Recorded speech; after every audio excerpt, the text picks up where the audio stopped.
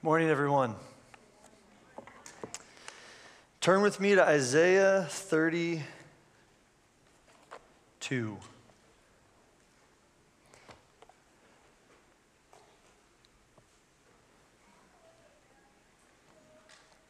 The fortress will be abandoned, the noisy city deserted. Citadel and watchtower will become a wasteland forever, the delight of donkeys, a pasture for flocks. Till the Spirit is poured on us from on high, and the desert becomes a fertile field, and the fertile field seems like a forest. Slow down on that progression with me really quick. Until the Spirit is poured on us, and the desert becomes what? A fertile field. And that desert that turned into a fertile field becomes a forest.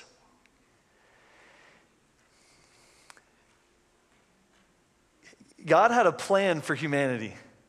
He had a plan for humanity to cover the whole earth with his glory and to spread the Garden of Eden, this rich, beautiful, fertile field, this rich, beautiful forest. He wanted that to cover the entire earth.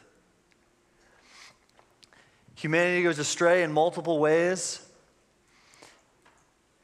but then it's the Spirit, it's the anticipation of the Spirit to restore God's original plan, to restore God's vision for what his earth and what humanity would look like. So this week, I'm going to continue our series in Advent. We titled this series, Because He Came, and then the title of each message is, We Are a Community of Blank. We fill in the blank. So last week, we talked about how we are a community of justice. Amazing message by Luke that offended me and encouraged me all at the same time. You know, it's like one to re-listen to. Something Luke loves to talk about and that we are going to just keep pressing into as a church. This week, we're talking about the Spirit, how we're a community of the Spirit. And the kind of way that we're introducing every message, the framework we're trying to come at every message from is from prophecies by Isaiah. Isaiah was a prophet of Judah and Israel and actually of the nations as well, who was prophesying about things that were going to happen immediately to Israel and Judah, as well as he was seeing and anticipating things that were going to come in the future. And so he's seeing how, if we go back to Isaiah 32, the fortress will be abandoned, the noisy city deserted, citadel and watchtower will become a wasteland forever. All this is like descriptions of the exile that's about to take place and that's currently taking place, and the barrenness that's coming on Israel and just the horrible state that this nation's about to be in. But at the same time, he sees the good future that God has to bring. Now, Isaiah had no idea how this future was going to come or when it was going to come, but notice the hinge point. It was the Spirit that was going to be the turning point of this future being unleashed and released on earth. So, pause that thought about the Spirit, okay? And I want to show you guys some pictures I found this week that are really interesting, stuff I'd never seen before. Here's the first picture. It might be a little bit hard to see from where you are. On the sides, it says, Watch Meeting, December 31st, 1862. On the other side, it says, Waiting for the Hour. This is a depiction of a bunch of enslaved African Americans praying and anticipating something on December 31st, 1862. Let's go to the next picture. Another picture, the same thing. This is a watch meeting, something I've never heard of, still celebrated today. Maybe there's people in the room who have celebrated a watch meeting before on December 31st. But listen to this description. This is from the Smithsonian. On Freedom's Eve, or the eve of January 1st, 1863, the first watch night services took place. On that night, enslaved and free African Americans gathered in churches and private homes all across the country, awaiting news that the Emancipation Proclamation had taken effect. At the stroke of midnight, prayers were answered as all enslaved people in Confederate states were declared legally free. Union soldiers, many of whom were black, marched onto plantations across cities in the South, reading small copies of the Emancipation Proclamation, spreading the news of freedom in Confederate states. So Abraham Lincoln issues the Emancipation Proclamation, and this is something that was being prayed for and anticipated. And then, the kind of rub was that Confederate states they had seceded. So they weren't like really listening to Abraham Lincoln. They didn't regard him as their president.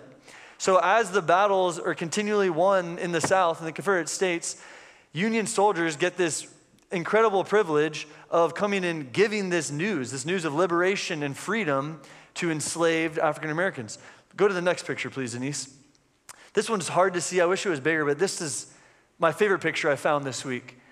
This is a picture of a Union soldier reading the Emancipation Proclamation inside of a slave's home.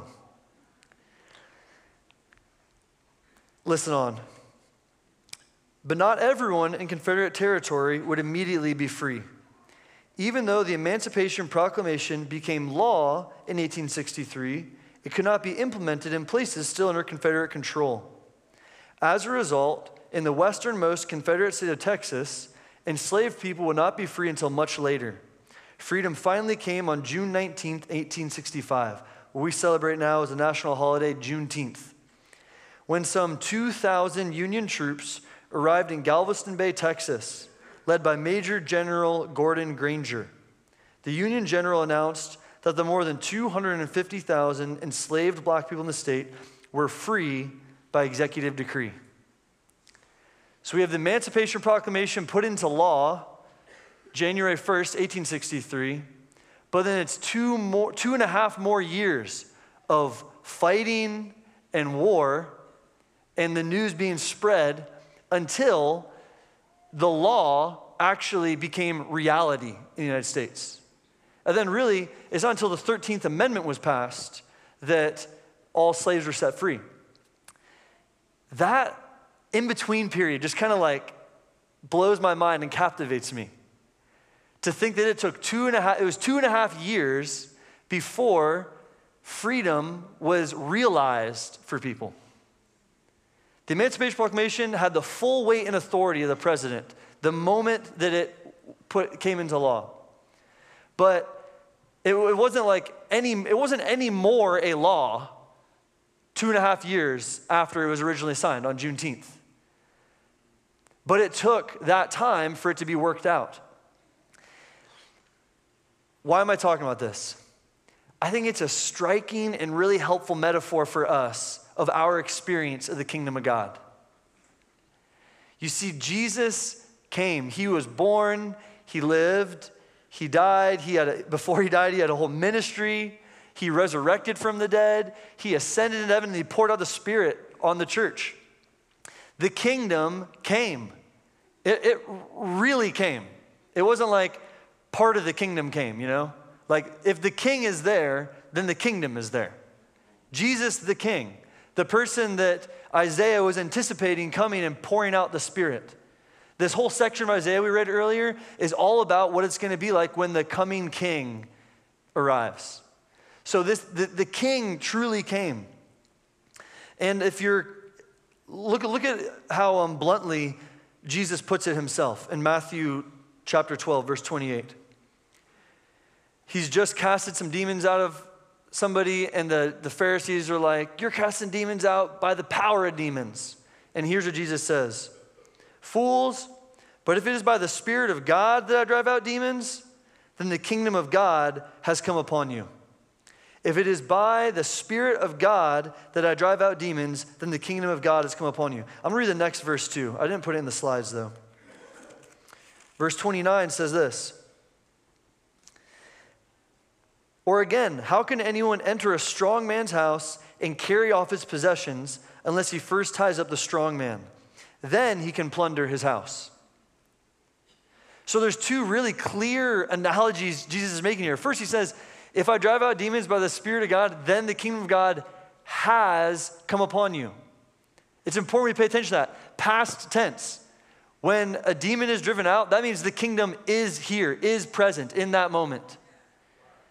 Maybe there's other circumstances where the kingdom isn't ruling and domineering over, but where a miracle happens, that is evidence to us that the kingdom has come. In this present evil age, the full weight and authority of Jesus has been expressed. The kingdom of God has come. When we say kingdom, think the rule of God, his will being imposed. And then in verse 29, Jesus kind of cranks it up a notch. How can anyone enter a strong man's house? How can anyone enter earth and carry off his possessions, meaning free people, unless he first ties up the strong man, the devil? Then he can plunder his house. Jesus is saying, how could I be doing the works I'm doing unless I'd already conquered the devil? How could I do this stuff unless I'd already conquered the devil?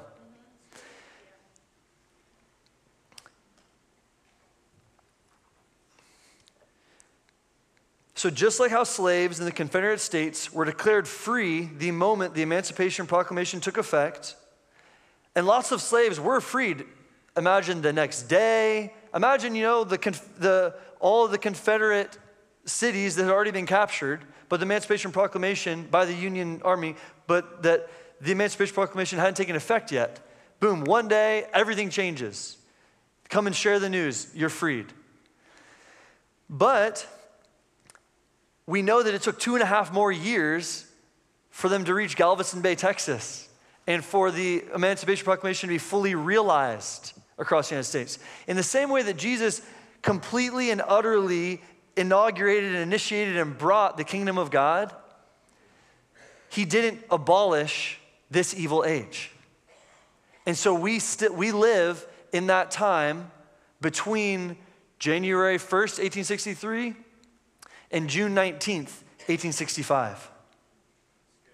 We live in that in-between zone where the kingdom has come, and it wouldn't make any sense to say it's partially come.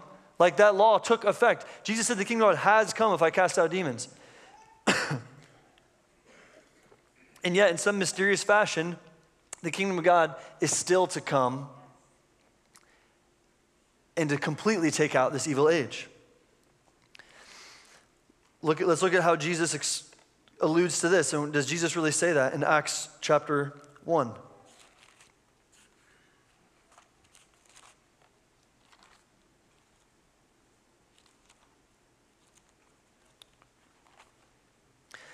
Then they gathered around him and asked him, Lord, are you at this time going to restore the kingdom to Israel? So just stop right there for a second. What they're saying is this time for like the Davidic monarchy to begin again? There was this king named David who ruled, and then his son Solomon who ruled, and basically Jerusalem was like the locus point of power on the entire earth then. We were the ruling nation. People came to us to learn from us. Are you going to do that again where the nation state of Israel is restored, and where this is how they're thinking of it, and where Israel becomes the power center again? That's what they associate with the kingdom of God coming. And Jesus says this. I mean, I imagine in his mind, he's like, oh my goodness, I can't believe you guys are still asking me that question. But then we're still asking that question today, right? People are still confusing what it looks like for the kingdom to come. He said to them, it is not for you to know the times or dates the Father has set by his own authority, but you receive power when the Holy Spirit comes on you, and you'll be my witnesses in Jerusalem and in all Judea and Samaria and to the ends of the earth. So what he's saying is, it's not for you to know. You're not supposed to fixate and anticipate and try and understand. Like literally, he's saying, don't make a big deal about when that's going to happen. It's not for you to know. This book is not full of secrets on how we figure out when Jesus is coming back. It is not for you to know. It is not for you to know the times or dates. Like, I think he's trying to be clear here, But you will receive power when who comes upon you? The Holy Spirit. When the Holy Spirit comes upon you, then it's on. Then you're supposed to continue my work. This thing I have been doing of righting wrongs, of healing the sick, casting out demons, tearing down oppressive structures. And that is what you're waiting for to initiate that work, is the Holy Spirit. Wait for the Holy Spirit.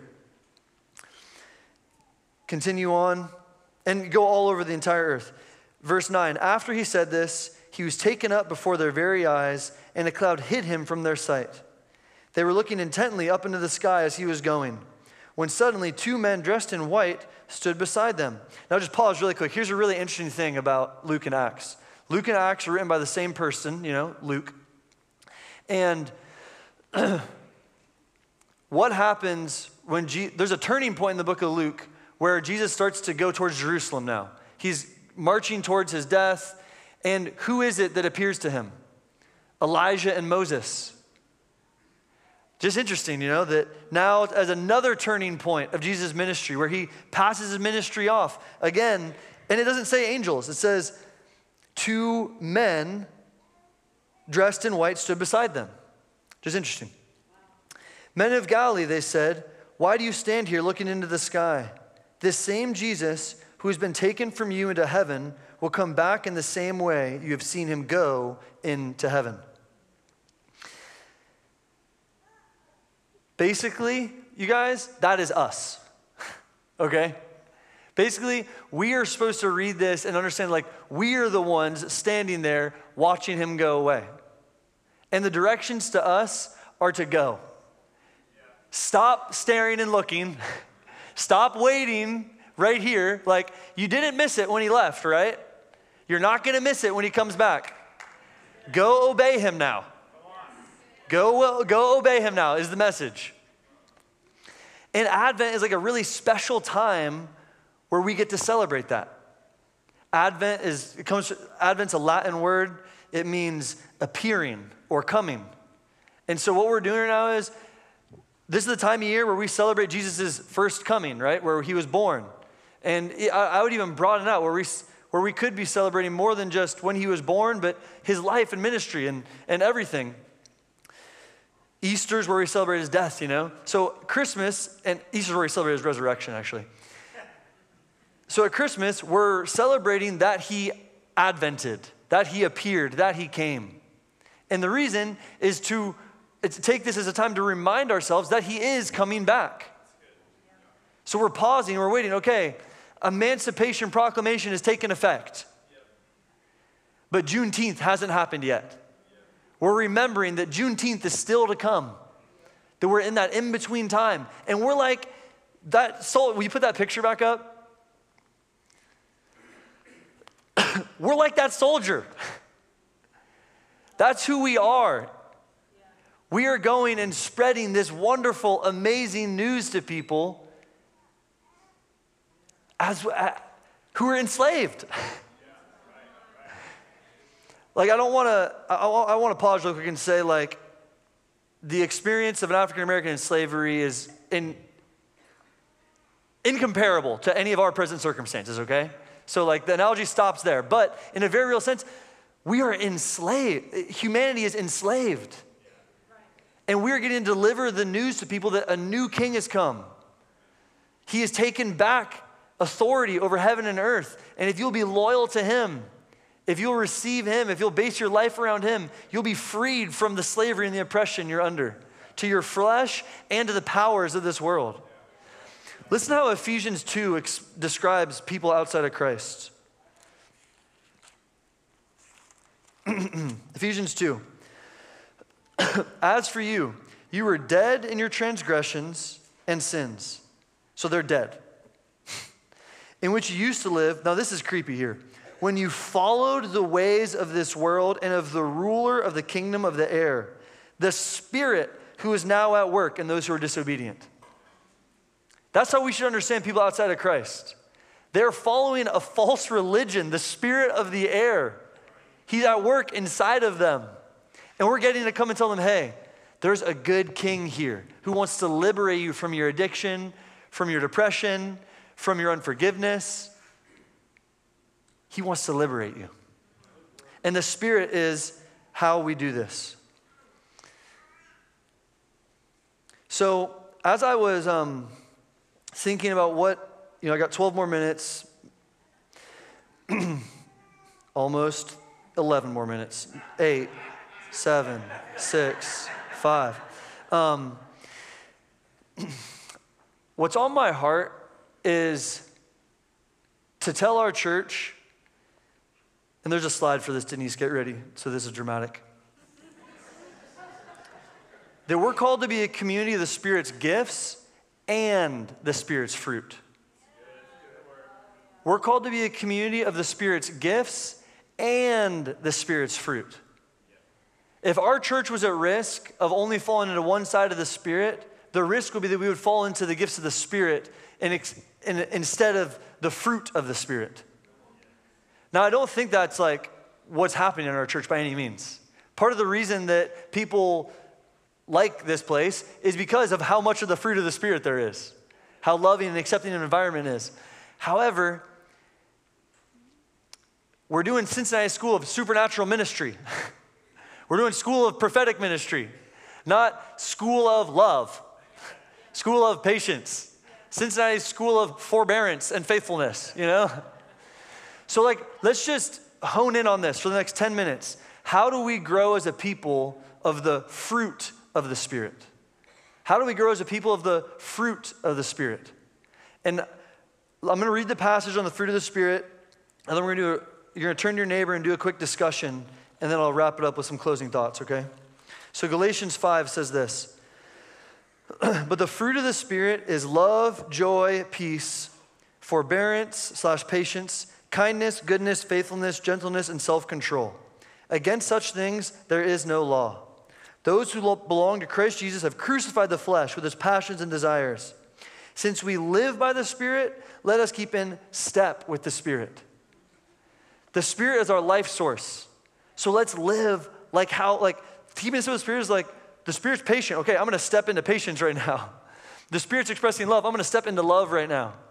So I want to dialogue about this as a room for a second. So will you put the first question up?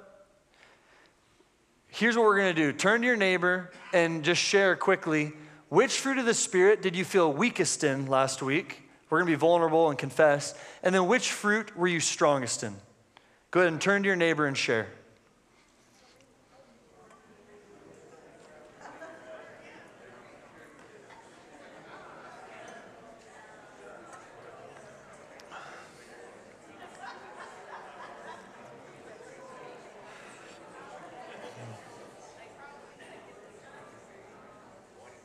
You have 30 more seconds, person one.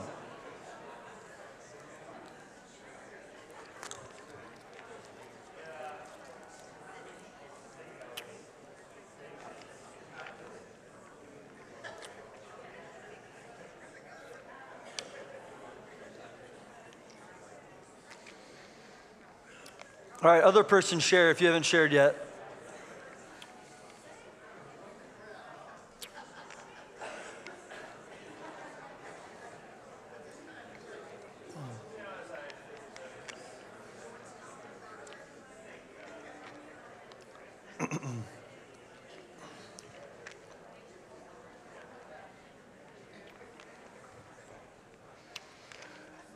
All right, here's a bit of homework for you, okay? Will you go to the next thing? We're not going to do this right now because we don't have time, but as you leave, what I'd encourage you to do before you get up out of your seat after my sermon is to take turns praying for one another, to be strengthened in the one they were weak in and the one you're strong in. Before you leave, turn to your person you shared with, each of you, and pray for them to be strengthened in the one they were weak in. So if they weren't patient, pray for them to be strengthened in patience. And whatever one you said you were strong in, pray for them to have strength in that one as well. Other than flip, okay? And that's how we're going to, after the service ends, if you want to do that. So, you can take that slide down. Let's zoom out really quick on this expectation of the Spirit being poured out. There's a dual expectation throughout the Old Testament of what it's going to look like when the Spirit is poured out on the people of God. There's the idea that all of God's people are now going to be supernaturally empowered for ministry. They're going to be like prophets. Like when Moses says, I wish everyone would prophesy. I wish the Spirit was poured on everybody. And Joel, he predicts this. Young men will dream dreams, see visions, et cetera, et cetera. But then there's this other anticipation of the Spirit being poured out that's not this like prophetic superpower, which is amazing, one, but that it would actually change us on the inside. Ezekiel predicts that we'll get new hearts. Jeremiah predicts that we will have the law written on our heart. And this is all going to be done by the Spirit. So one anticipation of the Spirit being poured out was so that we could do God's works. The other anticipation of the Spirit being poured out was so that we could live out God's ways. so that we could continue to image him, just reflect him, act like him, if you want to think of it that way, so we could act like God. And here's the beauty. Jesus merges the two. We don't got to choose which pouring out of the Spirit tradition we want to fall into, because we want to be like Jesus, right? And he embodied both of them. I was thinking about that this week, that as stunning and as insane it would be to be with Jesus when he rose someone from the dead, I think what would be maybe even more shocking would be to walk away from that event and him to look you in the eyes and actually care about what you have to say. That this man with his incredible amount of power also remembered your name and also remembered your children's name and asked you questions and didn't always answer first. The character of Jesus is as impressive and as astounding as the miracles and works of Jesus. And our world needs both, okay? Like, patience doesn't do anything good for someone with a brain tumor. You need the gift of healing, okay? But if we are only focused on the gifts of the Spirit, we'll become this weird, toxic culture that doesn't reflect the heart of God. Imagine if someone came into this church on a Sunday, which this is a total thought experiment. This is nowhere close to the truth. But imagine someone came in and they went to get, there was no greeter, first of all. And then they go over to get their coffee and there's no creamer left. They come to someone with a name tag and they say, hey, could I have some creamer? And the person with the name tag just acts incredulous. You want what? No, I'm not gonna help. Go find it yourself. They come into the sanctuary, worship's going, and they can sense, you can feel the presence of God. You can't even stand in the room. You're glued to the floor because God's presence is so powerful and strong. The preacher gets up to preach, and he's arrogant and smug, and he's demeaning. But he's also really funny, and his insights into Scripture are insane. You come up at the end to get prayer for your degenerative discs and the surgeries you've had. And as you get prayer, metal pops out of your body and you're instantly totally healed, okay? A fantastic miracle happens. And on the way out, you see someone yelling at their kid. Isn't that a really broken, dissonant picture? The power of the Spirit is to express the love of God.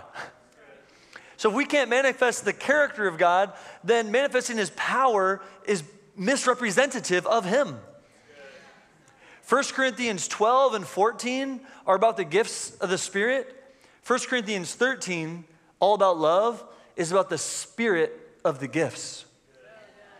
We're called to be known by the spirit of love, patience, faithfulness, kindness, goodness, gentleness, self-control. So, to close, let me just tell you 3 ways that I have found that have helped me personally grow in the fruit of the Spirit.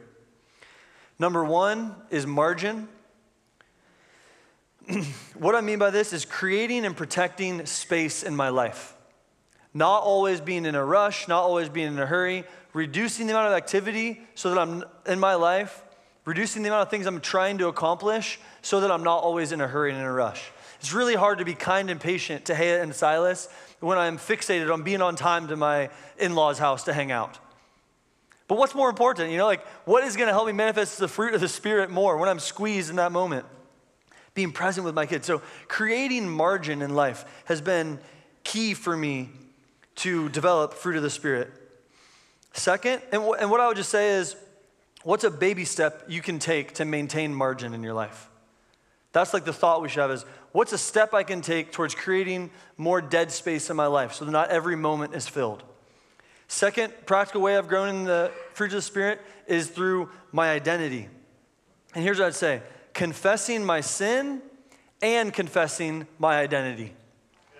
Confessing my sin and confessing my identity. Going to my dad and Luke and my wife and saying, hey, here's where I messed up. Here's where I blew it. I was super stressed this day because of my kids taking forever to go to sleep. And so I was way too rough and mean to my dog when I let him out. I just got to confess that. Will you forgive me? That's a real confession, okay? That's a real thing. But actually taking the bad things I do and putting them out there to a trusted individual so I can receive forgiveness, I can receive God's love, and then I can be reminded of my identity. Otherwise, we internalize our sinful behaviors as part of our identity. It doesn't do us any good to confess our identity if we don't confess the lies we believe about our identity first.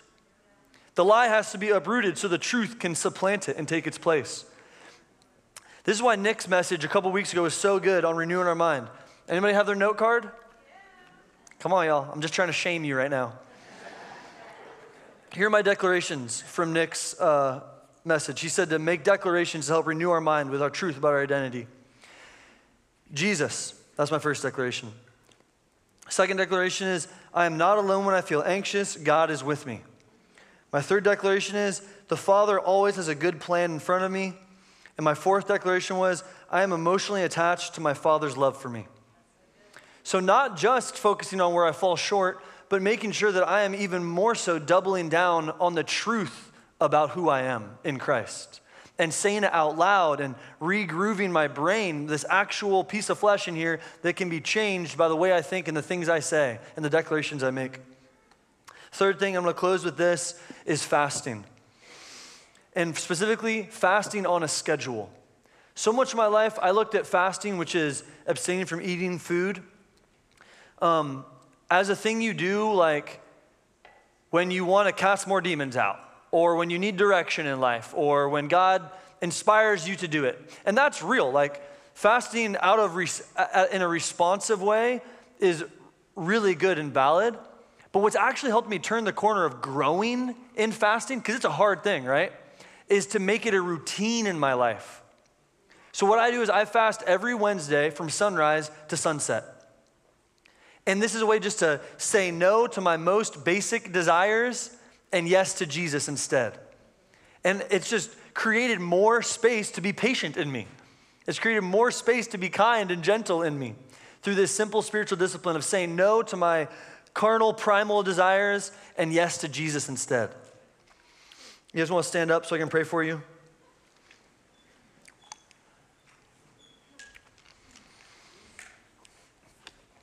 Thank you, Jesus. You give us the Spirit. You didn't leave us as orphans, but you sent the Holy Spirit. We're so thankful that you did that. Holy Spirit, we embrace you. We embrace your power and your fruit. God, I pray that we would see more people healed. The prophetic understanding, the words of knowledge, the miracles and faith would go to a new level.